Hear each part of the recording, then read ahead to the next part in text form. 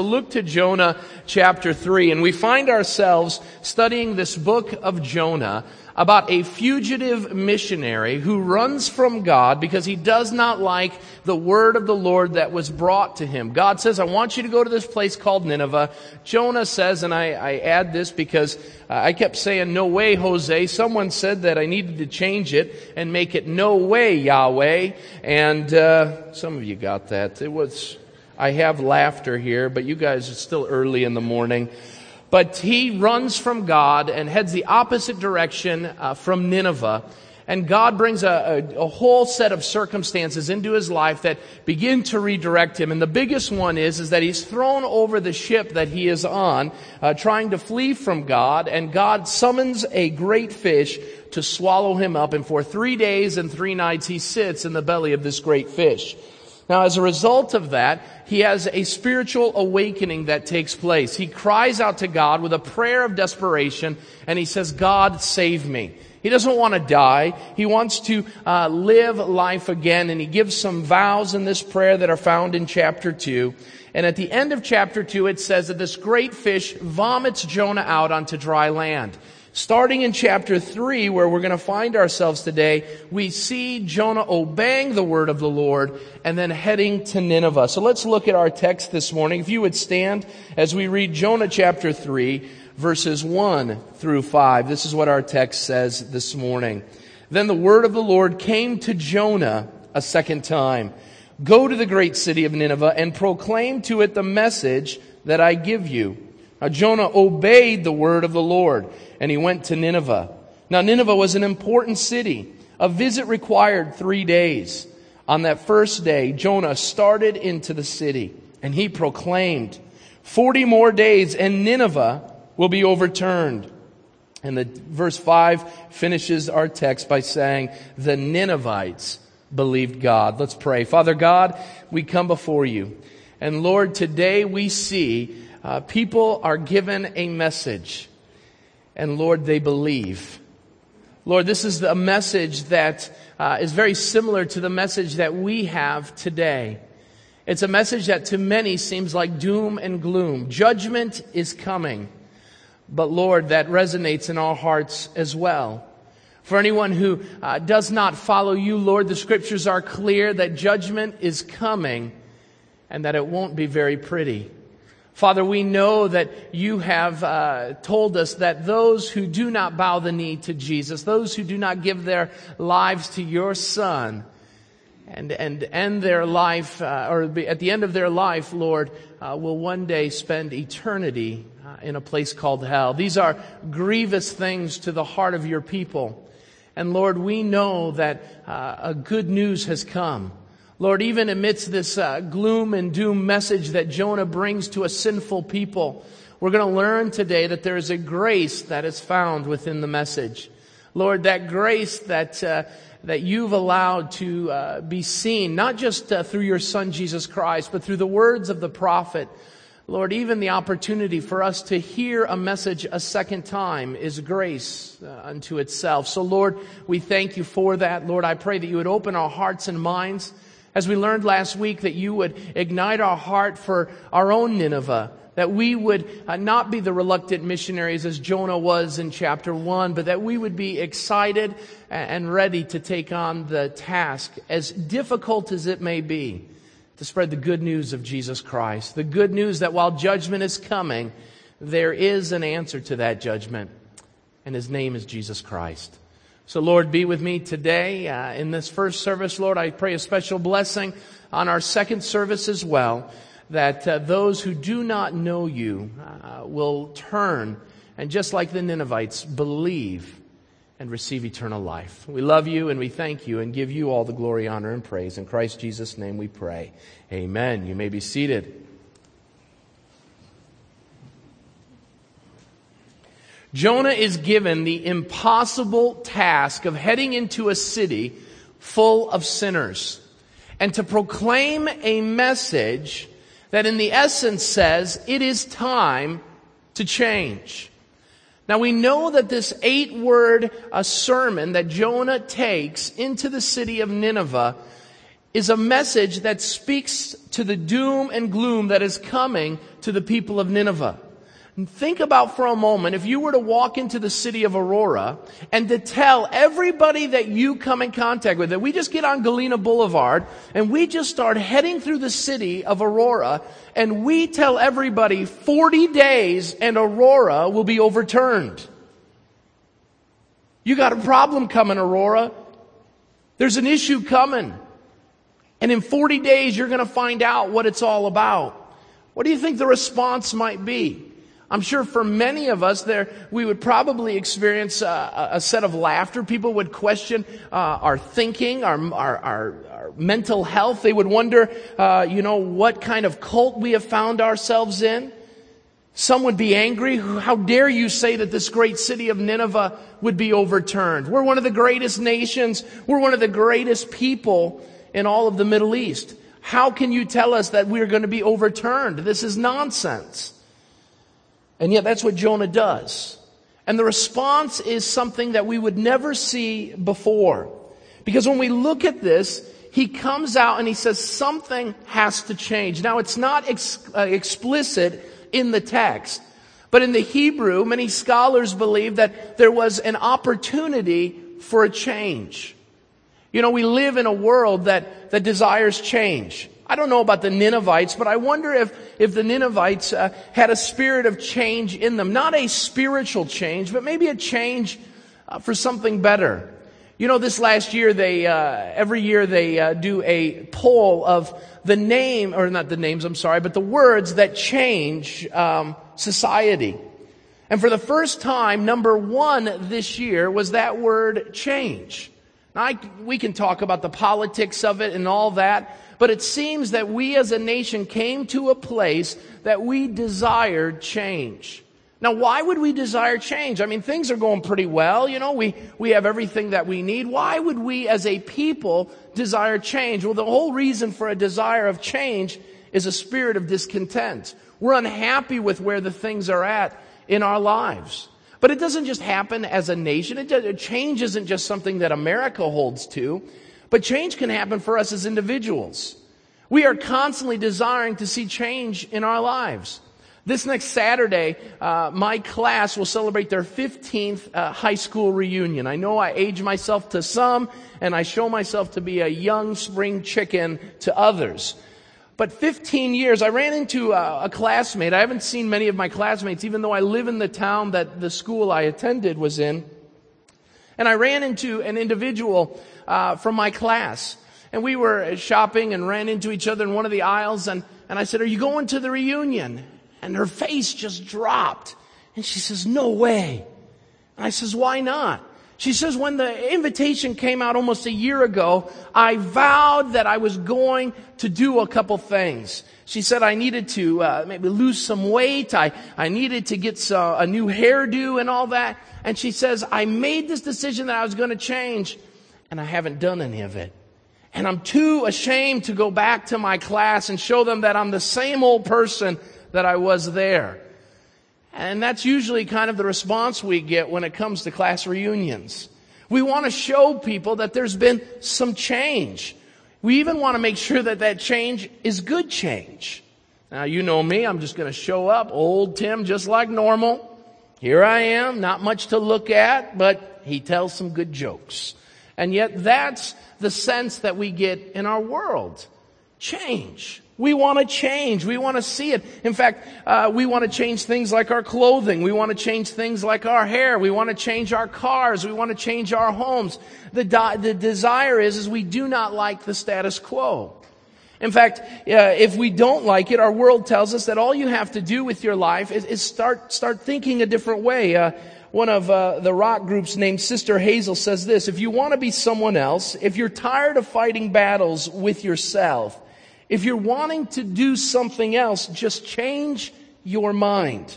See, what the world is telling us is that if you want to experience change, then all you have to do is change your thinking, maybe change some of your externals. I mean, how many extreme makeover shows do we have on cable television that talk about change? We hunger for this thing. And yet, what Jonah finds himself coming to a city, And what God finds with us as a people is, amidst all the change that we desire in the physical realm, in the external things, when it comes to the spiritual, we don't want to change. Nineveh was a city full of wickedness. It didn't want to change. It wanted to be who it was. It was happy where things were at. And for us as people, many times we as people don't want to change spiritually. And so God has to come in, and God has to bring people into our lives, and He has to bring a message that speaks of change. And that's what Jonah does this morning. But why is it that we need change spiritually? What is it that created such a need for change in the life of Nineveh? Well, before we get to answering that question, I want to share some things with you about what spiritual change is not. Because when we look at this nation of Assyria and the city of Nineveh, we see at the end of this book a great revival that takes place. And we talk about revival in our churches. In fact, this is the greatest revival to ever take place in the biblical narrative. There's no other place where so many people repent of their sins and turn to God. And Jonah is a part of it. But what are the things when we use the word revival, and we use it a lot in churches, what are things that aren't considered change or revival? And so when we look at this example of Nineveh, we need to understand that there's some things that we do that we say are revival and spiritual change, but they're not. The first one, write these down. It's somewhere in your outline. The first thing that we see is that a series of revival or evangelistic meetings are not revival. Just because we put together a program where we're going to reach out to people, or we're going to talk about revival, doesn't produce what God would articulate as revival.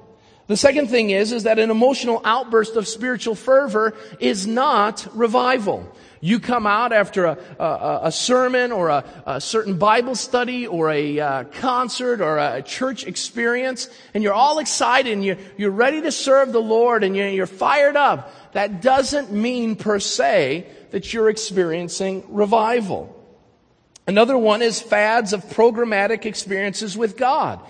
If you ever look at a bookstore and what's on its shelves or on a Christian catalog of books and stuff, you will see time and time again 7 steps to revival, 4 keys to spiritual change.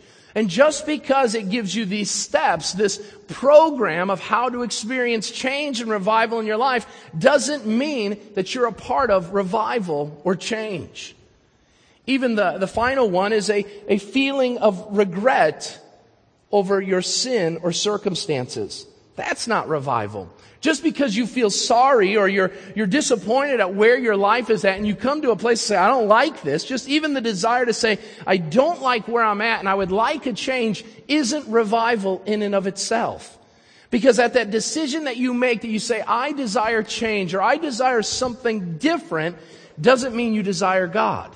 There's a lot of people who are looking for God, but they're looking for God for all the wrong reasons. They're pursuing Him because they want to change a certain external part of their life, not a change of the heart. And so Jonah goes into a nation, he goes to a city, and he articulates the need for change. But he explains to them why they need to change. He tells them what happens if they won't change. And then we see through that story, through that text, what is given by God for us to experience that change. So let's look at the first thing this morning in your outlines. If we are to change, we need to understand why. And the first reason that we need to look at is that God demands that we change because of our sin. Now, what is it about us that God wants to change? Isn't He our creator? Isn't He the one that made us? Why would He want to change us? If He put us together the right way and said, I built man and woman and they're set, and He even said that it's very good after He created them, why would He want us to change all of a sudden? Well, the reason why is because of our sin. In the garden, our physical parents, Adam and Eve, found themselves pursuing other things instead of God. And because of that, instead of following God, they fell to sin. And as a result of that, there was an issue between God and man. There was hostility that was there as a result. And what would happen is Adam and Eve would hear God walking in the garden after they sinned, and they go running. They flee from God. And what they do is they recognize for the first time that they're naked, and they're shameful of their nakedness. And so what do? They try to change the external. They go and they put fig leaves to cover themselves over their bodies. Why?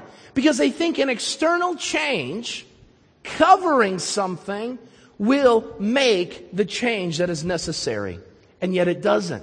And yet the same thing that Adam and Eve did thousands of years ago is the same thing we do today. Instead of changing the inside, we change the outside. We make the outside look real good while the inside's falling apart. While the inside is dying and is rotten to the core. Jesus would speak about this when he spoke to the Pharisees. He says, you look great on the outside, but you're a bunch of dead man's bones on the in. You're whitewashed tombs. We think that change comes to the external. But the problem is we can't change this issue of sin through the external things. Well, what causes this sin? The first thing we see in our story is that it involves wandering from God. As we look at the story of Jonah, before we even get to the Ninevites, we have to understand that wandering from God is our problem when it comes to sin. Jonah hears a message from God. And even though Jonah is a prophet, he shows us our tendency to run away from God and to wander from Him. And so he hears the message of the Lord. He knows what God has called him to. And before he can say yes, something in him says, no, I don't want to do that. Now, we go back, and that's again the example of Adam and Eve. Adam and Eve are doing fine, enjoying all the benefits and love that God has to give, until God gives a command that they don't like. And as a result of that, they wander away from the truth of God, and they pursue the fruit that was forbidden. And this is what Jonah does. Jonah finds himself saying, you know what, I don't like what you've told me, God. I don't like your command, so I'm going to go do my own thing. And he wanders away from God. Well, we do the same thing. Isaiah 53:6 says, we all like sheep have wandered away, each of us to our own ways. We wander. One of the great hymns says, prone to wander, Lord, I feel it. Prone to leave the God I love.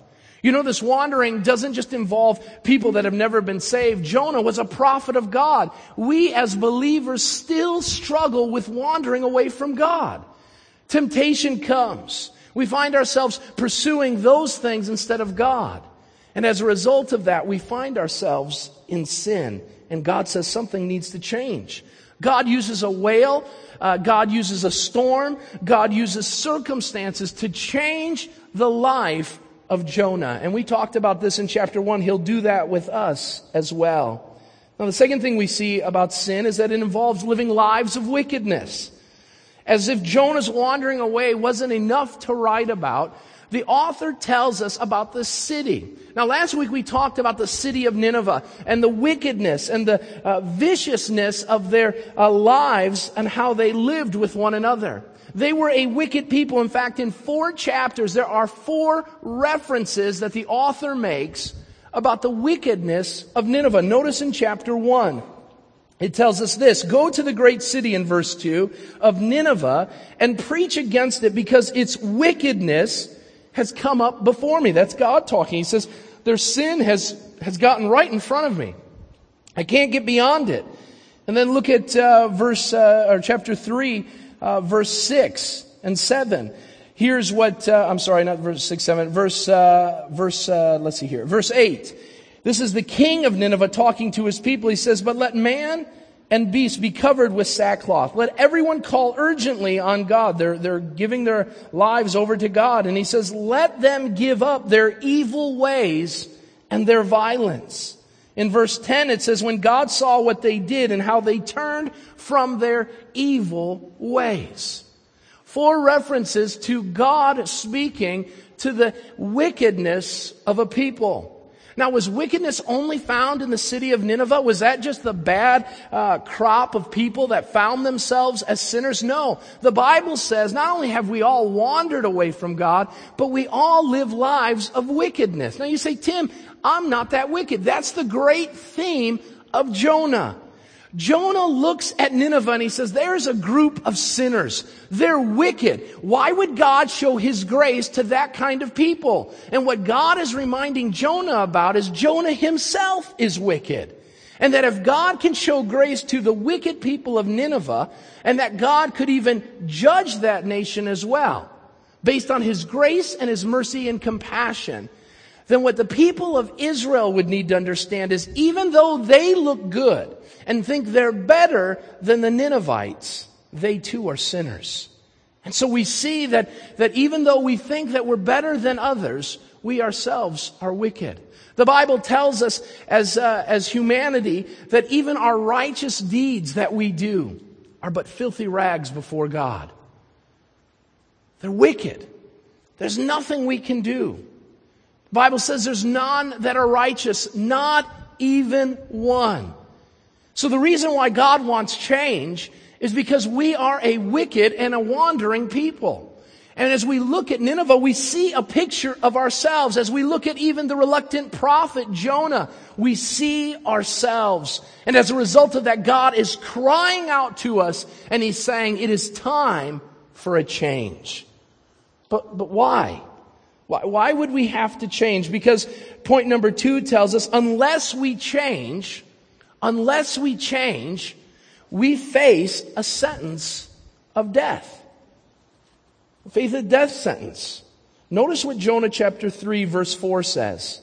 On the first day, this tells us that he immediately gets into the city and he immediately obeys God. There's no waiting around. He gets there, and on the first day, he starts into the city and he starts proclaiming. Now there's differing understanding of what it means when it comes to proclaimed. Is it just a simple generic word? Some say, because of some of the Hebrew construction there, that literally Jonah let go. And the idea here is that with reckless abandonment, he entered into the city, and some believe that it was just because he was done running away from God, and he figured, you know what? I'm just going to let him have it, and then I'll let God do whatever He's going to do as a result of it. Others believe that he's really passionate about this, that there has been a serious change in heart, and that he proclaims with great passion what is to take place. There's no question that in this proclamation, it would have had to have been something great. Because if he was going to change a nation that was in the hundreds of thousands of people, then he would have to garner their attention. What would be a part of his message, this doom and gloom message that we're going to look at, what would cause the people to listen? I mean, have you ever been to O'Hare Airport and seen a guy standing up on a soapbox, if you will, and crying out hell, fire, and brimstone to all those around? You gotta create a scene, if you will, to garner some attention. There's no question that Nineveh, as is said, it was a great city. It was a bustling city. It was a metropolis. And to have one guy walk into the city and to change it as Jonah did, something had to be a part of his proclamation. Now, some say that as a result of being swallowed by a fish, that because of, and not to get gross this early in the morning, but because of all the gastric acids and juices that would be found in an organism like a fish, would create such a disfigurement to the body and the face of Jonah that he would have been a sight to see. Some say he would have had a pale complexion, far more pale than the most Caucasian individual. He would have lost parts of his hair, and even might have had even acidic burn marks on his face. Well, that might have garnered it. We don't know. We don't know what garners it, but we know that the message arrests the heart of the people, and this is why. And then we see in the second point, unless we change, we face a death sentence. Notice what he says. He says, on the first day, Jonah started into the city, and here's what he proclaims: 40 more days, and Nineveh will be overturned. What a statement. What he's saying is all right, God's bringing the judgment, and He's bringing the hammer, and it's going to come down on you in your city. There's judgment coming. That would have rested the hearts of the people. Now you could say, well, isn't God a nice God? Why would he say that? No one has up to this point ever talked with the Ninevites before. We don't know of any scripture that says that there was a prophet that went before. They didn't know any better. Well, now they did. Jonah says God's coming and God's bringing judgment. And within that statement, there is this idea of change. But even before we can get there, we need to understand, what is he saying? He's saying that if there is not change, then there's a problem. And the problem is you're going to be overturned. Well, we need to look at what this word overturned means. First of all, it can mean literally destroyed. In fact, this Hebrew word is used in Genesis when it talks about the cities of Sodom and Gomorrah.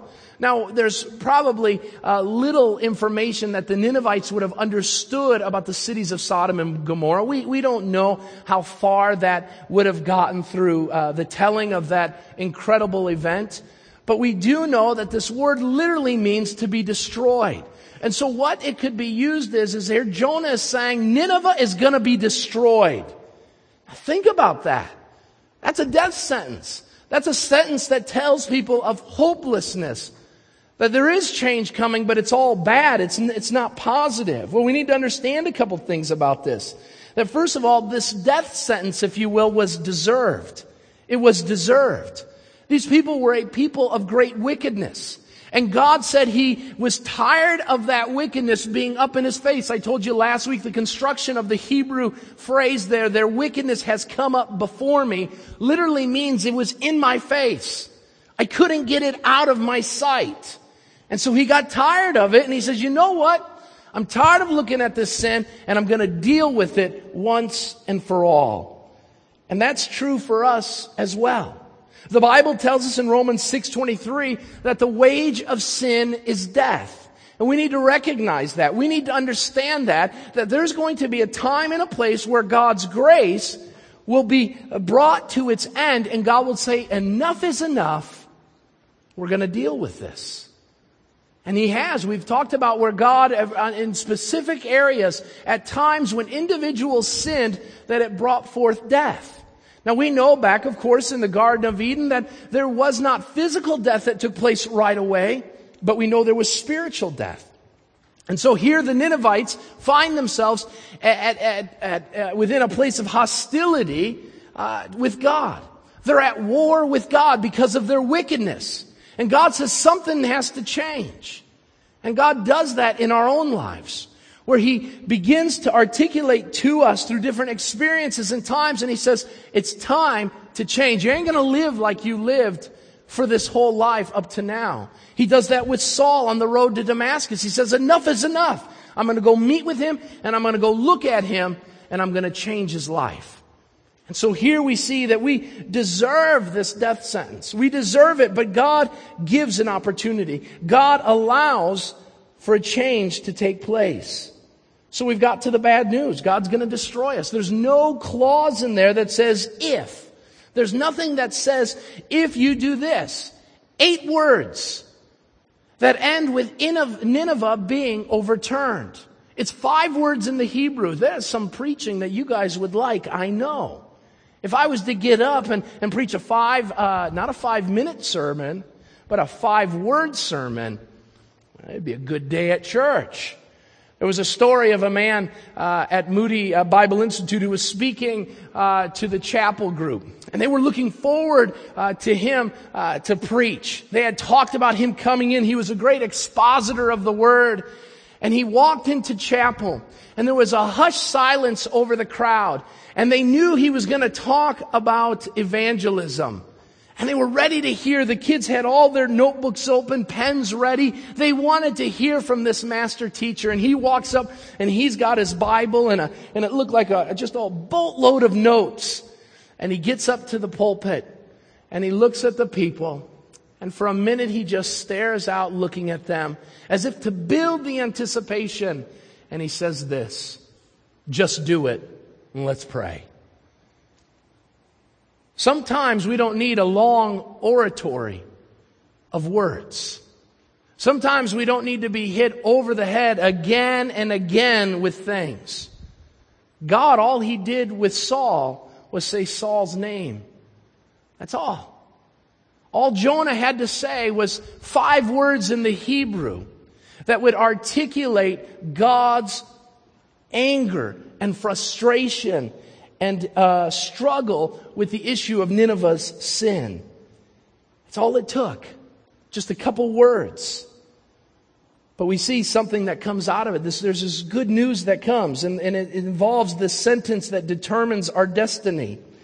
Now this is important. You're not going to see it in your English, but in the the Hebrew word overturned is the word hapak. So in your Bibles, if you want to write down or in your outline the word hapak, the transliteration is H-A-P-A. It would be K would be the best way to pronounce that, hapak. And this word had 2 different uses in the Hebrew language. The first one, as I've already told you, was that something would be destroyed. Nineveh was a city that experienced this word hapak, this idea of being destroyed, but it also meant something else. And this word, this is why it's important, because I believe in the earlier editions of the NIV, if you have, I believe it's a 1978 edition of the NIV, then you would see the word that Nineveh will be destroyed.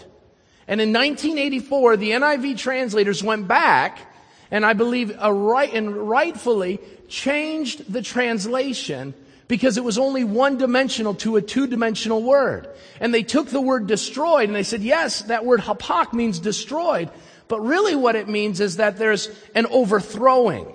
And so they changed the word to overthrown. Now, why would they do something like that years after their first edition, change it? Because in the Hebrew word, it also can mean a change of heart. And so here what God is articulating through Jonah is that not only is there a possibility that what this word and this message meant was destruction, it also meant there's a time for a change of heart. See, there's grace even in the greatest message of judgment. There is grace found with God. What Jonah is saying is he's saying Nineveh is going to be overturned. It's going to be overthrown. Well, what does that mean? It means that there is a possibility that in 40 days, the city will not be the city that it was 40 days ago. The idea here is that there could be a change of heart. There could be a turning from the way they used to live to being the way that they will live now in the future. And so here's this grace that God gives. Amidst a death sentence, there's always with God an opportunity for grace. And that's what Jonah articulates. He articulates this idea that there is grace when a right choice is made. You see, because of their sin, yes, there was change coming. When we look at this text, we see that there is change coming. If they don't repent, 40 days will go by, and like Sodom and Gomorrah, Nineveh would be destroyed. But after 40 days, if they had repented, if they had followed God, if they had done all that they could to show their change of heart, then God would spare them, but the city still would be changed. So change was coming. But what change were they going to pursue? The text tells us that they obeyed, they believed. And yet this is a choice that we recognize as well as believers. This is something that we articulate.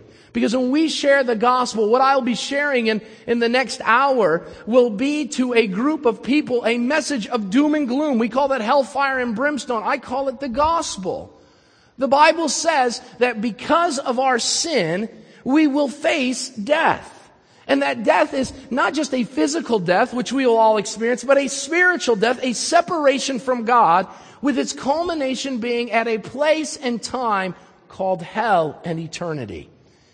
And that's going to rattle the hearts of people. But in that message of doom and gloom, there's grace. And the grace is that while we were sinners, Christ died for us. Even though we face an inevitable death sentence, there's a way out. That's the good news. The good news is that we have a lot of bad news in our life. The good news is that there's an opportunity to turn from sin and to follow God. And so we see that it involves our destiny. Well, what does that mean? Well, Hebrews 9:27 tells us that it is appointed for man to die once, and then comes judgment. Now, a little different in the story of Nineveh. Nineveh was given a period of time. Not a whole life, but 40 days. 40 days to change. And when we go out, just as Jonah did, our word is to articulate that our destiny is impacted by the choice that we make. Either we turn to God, or we continue to live in sin, and we will be brought to a place of destruction. The story of Nineveh is the story of the gospel. The story of Nineveh is the plight of unbelievers who look before a holy God and see that God is serious about sin. And so when we look at this story, we see us before we met Christ, on our way to hell.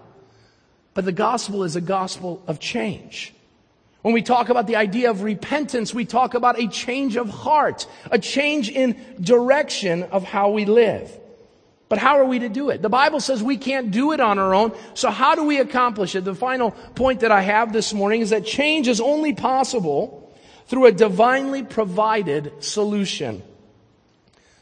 What is God's answer to this issue of change? How were the Ninevites to change? Well, God gives them a solution to their greatest problem. And it involves some things. First of all, it involves sending a person. God saw Nineveh and its sin. God saw their wickedness, and God could have exhibited His judgment and His wrath and destroyed Nineveh right then and there, but He doesn't. He sends a person, and that person is the man Jonah, this prophet, this son of Amittai, chapter 1 says, who is going to go to the city of Nineveh and proclaim against it. And he's going to tell them, hey, you don't know about this right now, but you need to hear about it, and God has sent me to tell you about it. Judgment is coming. God is serious about it, so turn from your sin, because if you don't, then you'll be destroyed, you'll be overturned. Second thing that it involves is a set period of time. God gave them 40 days. In and of itself, that is a grace. God saw Nineveh's wickedness, and He should have destroyed them right then and there. God should have destroyed Adam and Eve right in the garden. God should have destroyed us at the moment we were conceived in our mother's womb, because we there were sinful. And yet God doesn't. Now God gives Nineveh 40 days, but God gives us a lifetime. Some may be as short as 40 days. Others may be 40 years. Still others may be as many as 100 or more. God gives us a set period of time to change. So He sends people into our lives to tell us about the gospel. And we are told that the moment our heart stops beating, the moment our brain stops sending the signals to our body to live, the moment that stops is the moment judgment comes. And that's when it's too late. There's a specific proclamation. And the proclamation is a message that elicits some sort of action. The scholars and commentaries articulate that within this message, there is a call to action. When Jonah goes into the city and articulates to the people that they're going to be overturned in 40 days, the people change. The people respond. Now, they could have responded in one of two ways. We know that, of course, they believed and they respond in the affirmative, but they could have responded in the negative. Isn't that true of the gospel as well? That when we go to a people and we articulate something to them, the gospel must elicit a response. The gospel isn't a message that someone can just say, it doesn't make any difference to me. Whatever. They're either going to say yes to the gospel, or they're going to say no. There's no middle ground. And in this message to the Ninevites, there was no middle ground. You either can continue to rebel against God and say, Jonah, you don't know what you're talking about. Get your garbage and this message of doom and gloom out of here. We're fine. We don't need you. Get lost. Or they could do as they did, and that is get on their knees and cry out to God. The gospel, in every instance, elicits a response. It calls for action. And so this proclamation that is given is a proclamation for change itself. And then it involves a spiritual profession. The text tells us, and we'll get into this next week more in detail, but it says they believed. They took God on His word.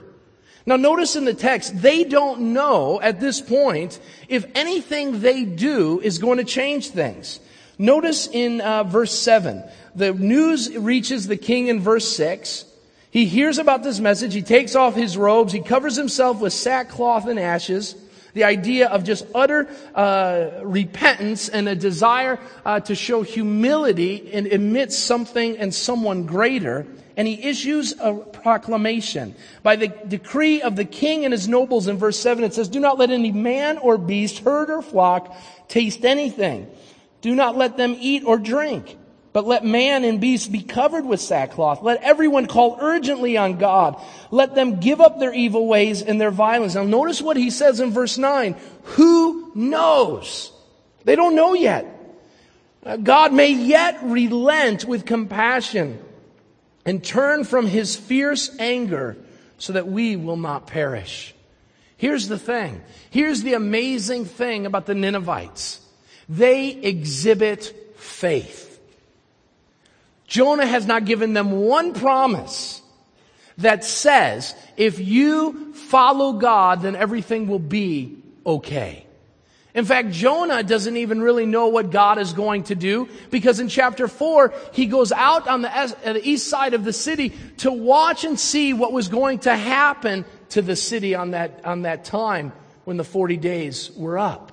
And so we have this idea that there's this climax that is building. And yet the Ninevites by faith say, we don't know what tomorrow will bring. We don't know what God will plan to do. But we're going to get right with God. We're going to do what God has called for us to do. They experience faith.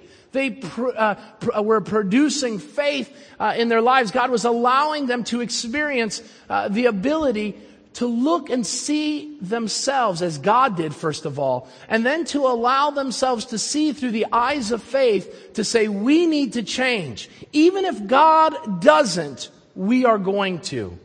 What an example of faith and obedience. What an example of faith and obedience to a reluctant prophet and to the nation of Israel. That the sworn enemies of Israel and enemies of God would look to God, would hear God's message, on the first day would take God's message to heart, would change their ways, and by faith, knowing there's no promise of a good fortune ahead, that they would bow the knee to God. And yet here's Israel, and here's Jonah, who have been given promise after promise, being the covenant people of God. And what do? They wander away. They say, Lord, we don't want to listen to your word. We want to do the things that the other people are doing. And so here is this awesome example of God's grace and the heart of God moving through sinners like the Ninevites. They obey, and by faith they do what God required of them before they were even told what to do. This is an amazing thing. Well, what are we to take away from this morning? A couple things. Number one, you're of one of two people. Either you are Jonah, who needs to be shown that God is a God of grace while he continues to articulate a message of judgment. That God is calling all people to repentance. And you, like Jonah, have been given that message. And we're to be like Jonah. We're not to be Jonah 1, where we sit there and we say, no, God, I don't want to do that. It's too costly. That may cause me some pain and suffering. But to be like Jonah, who in the second time obeys the word of the Lord, heads out to his Nineveh, and on the first day begins to proclaim to the Ninevites their need for change. We need Jonahs in this church. We need Jonahs who go and cry out and proclaim to people that there is something for them to acknowledge, and that is their sin. That there's something that they need to believe in, and that is Jesus Christ, their Savior. And that there is a cost to consider. And that is that if you're going to follow Jesus, it isn't just to take care of the wrath that is coming, but it is a desire to live in light of the grace and the mercy that was shown you. And that will mean a lifetime of following God. Are you articulating that to people? Well, maybe you're not a Jonah today. Maybe you find yourself as a Ninevite, one who's never heard the message before, one who finds themselves not only wandering from God, but living lives of wickedness. The Bible says that we find ourselves as a result of this wickedness on a one-way ticket to hell. But just like the Ninevites, God proclaims a message through a person, and that message gives them the opportunity to change. And so today you're not Jonah, the one who needs to be proclaiming. You're the one who needs to be receiving. And so today is the time where you receive, where you accept Christ as your Savior. You believe in Him. You acknowledge your sin and the death penalty that it brings. And you ask Christ into your life that He may be the one who saves you and He becomes the Lord of your life. Maybe you need to do that today. No matter how many days you've been in church, maybe for the first time you recognize that you face a death sentence that only God can overturn. It's time to change. It's time to turn to God and do as the Ninevites did. Well, there's a couple of things I want to mention here before we close this thing. There are 4 things I want us to remember as Jonahs. For the majority of us, I believe we find ourselves as a Jonah. And we say, you know what, Tim? I understand. Last week I got a ton of cards and calls, and people came up to me and said, man, I was fired up after your message last week. That was an amazing message, and I've even started to do some things to change my own experiences within my city and reaching out to people.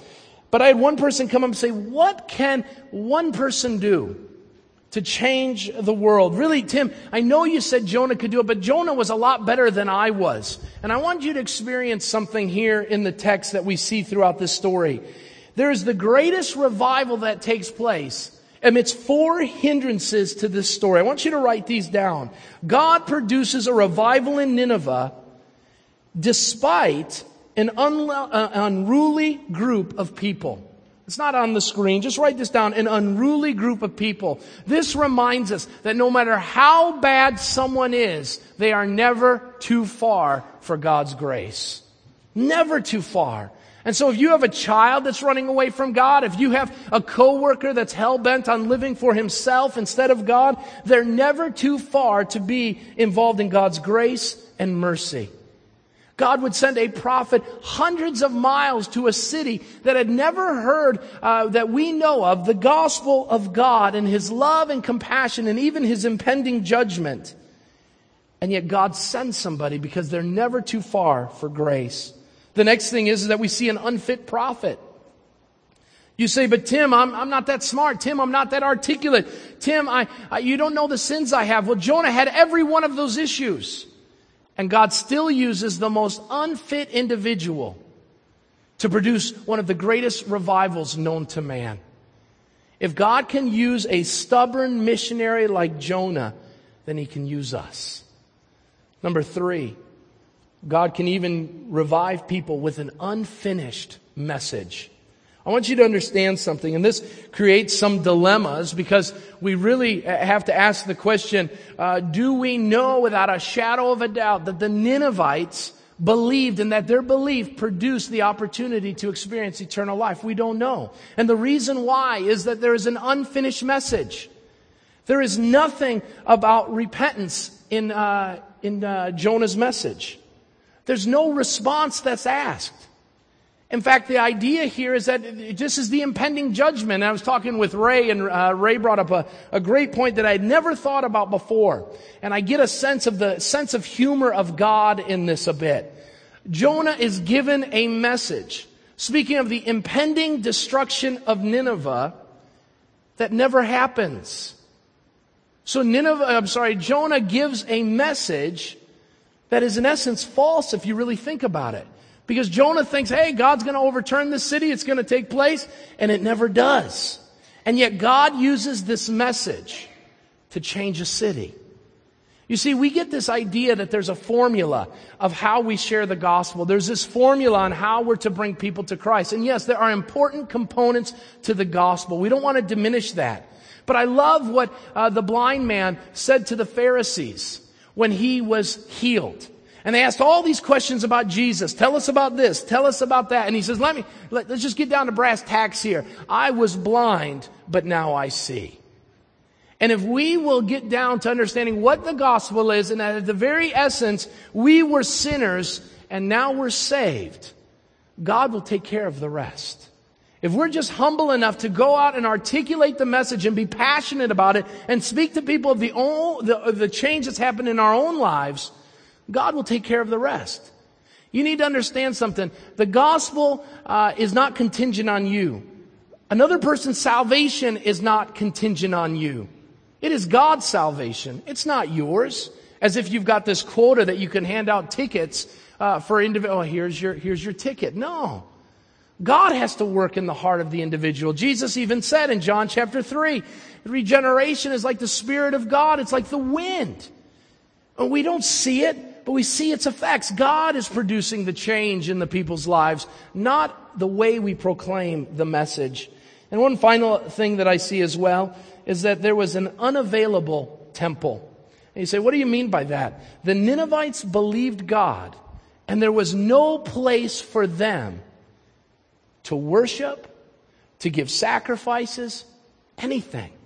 And so this reminds us of one very important thing, that revival has very little to do with religion and ritual, but it has everything to do with the reviving of a heart. We see that in the life of the sailors in chapter 1. They're on a boat, and yet they give oaths to God. They vow to God, and they're changed. And yet there's nowhere for them, no church, no temple, no priest, no nothing. That revival can take place, and it involves only two people, God and the individual. And God is going to work in His ways, and He may bring other people into the lives, but it does not mean that you have to ascribe to religion to experience this incredible revival, this change of heart. Next week, what we're going to be looking at is looking at the response of these Ninevites, an amazing response, and how we also can respond that way even as believers. But let's close our time with prayer. Father God, we come before You. And Lord, we've been given the charge in two ways today. Charge number one, Father, that Your word has declared to us is the charge that we need to be like Jonah, to go to a city of sinners and proclaim the message.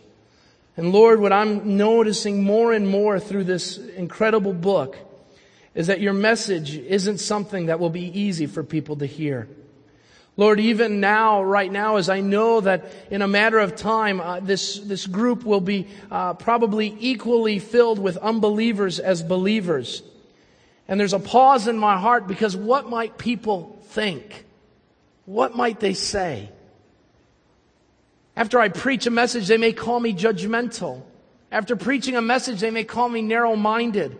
They may say that I'm off my rocker. And Lord, that brings pause to my heart. I'm sure, no doubt, it did to Jonah. And it does to so many in this place. But Lord, just as Jonah did that second time, we must respond in obedience to You and proclaim Your message.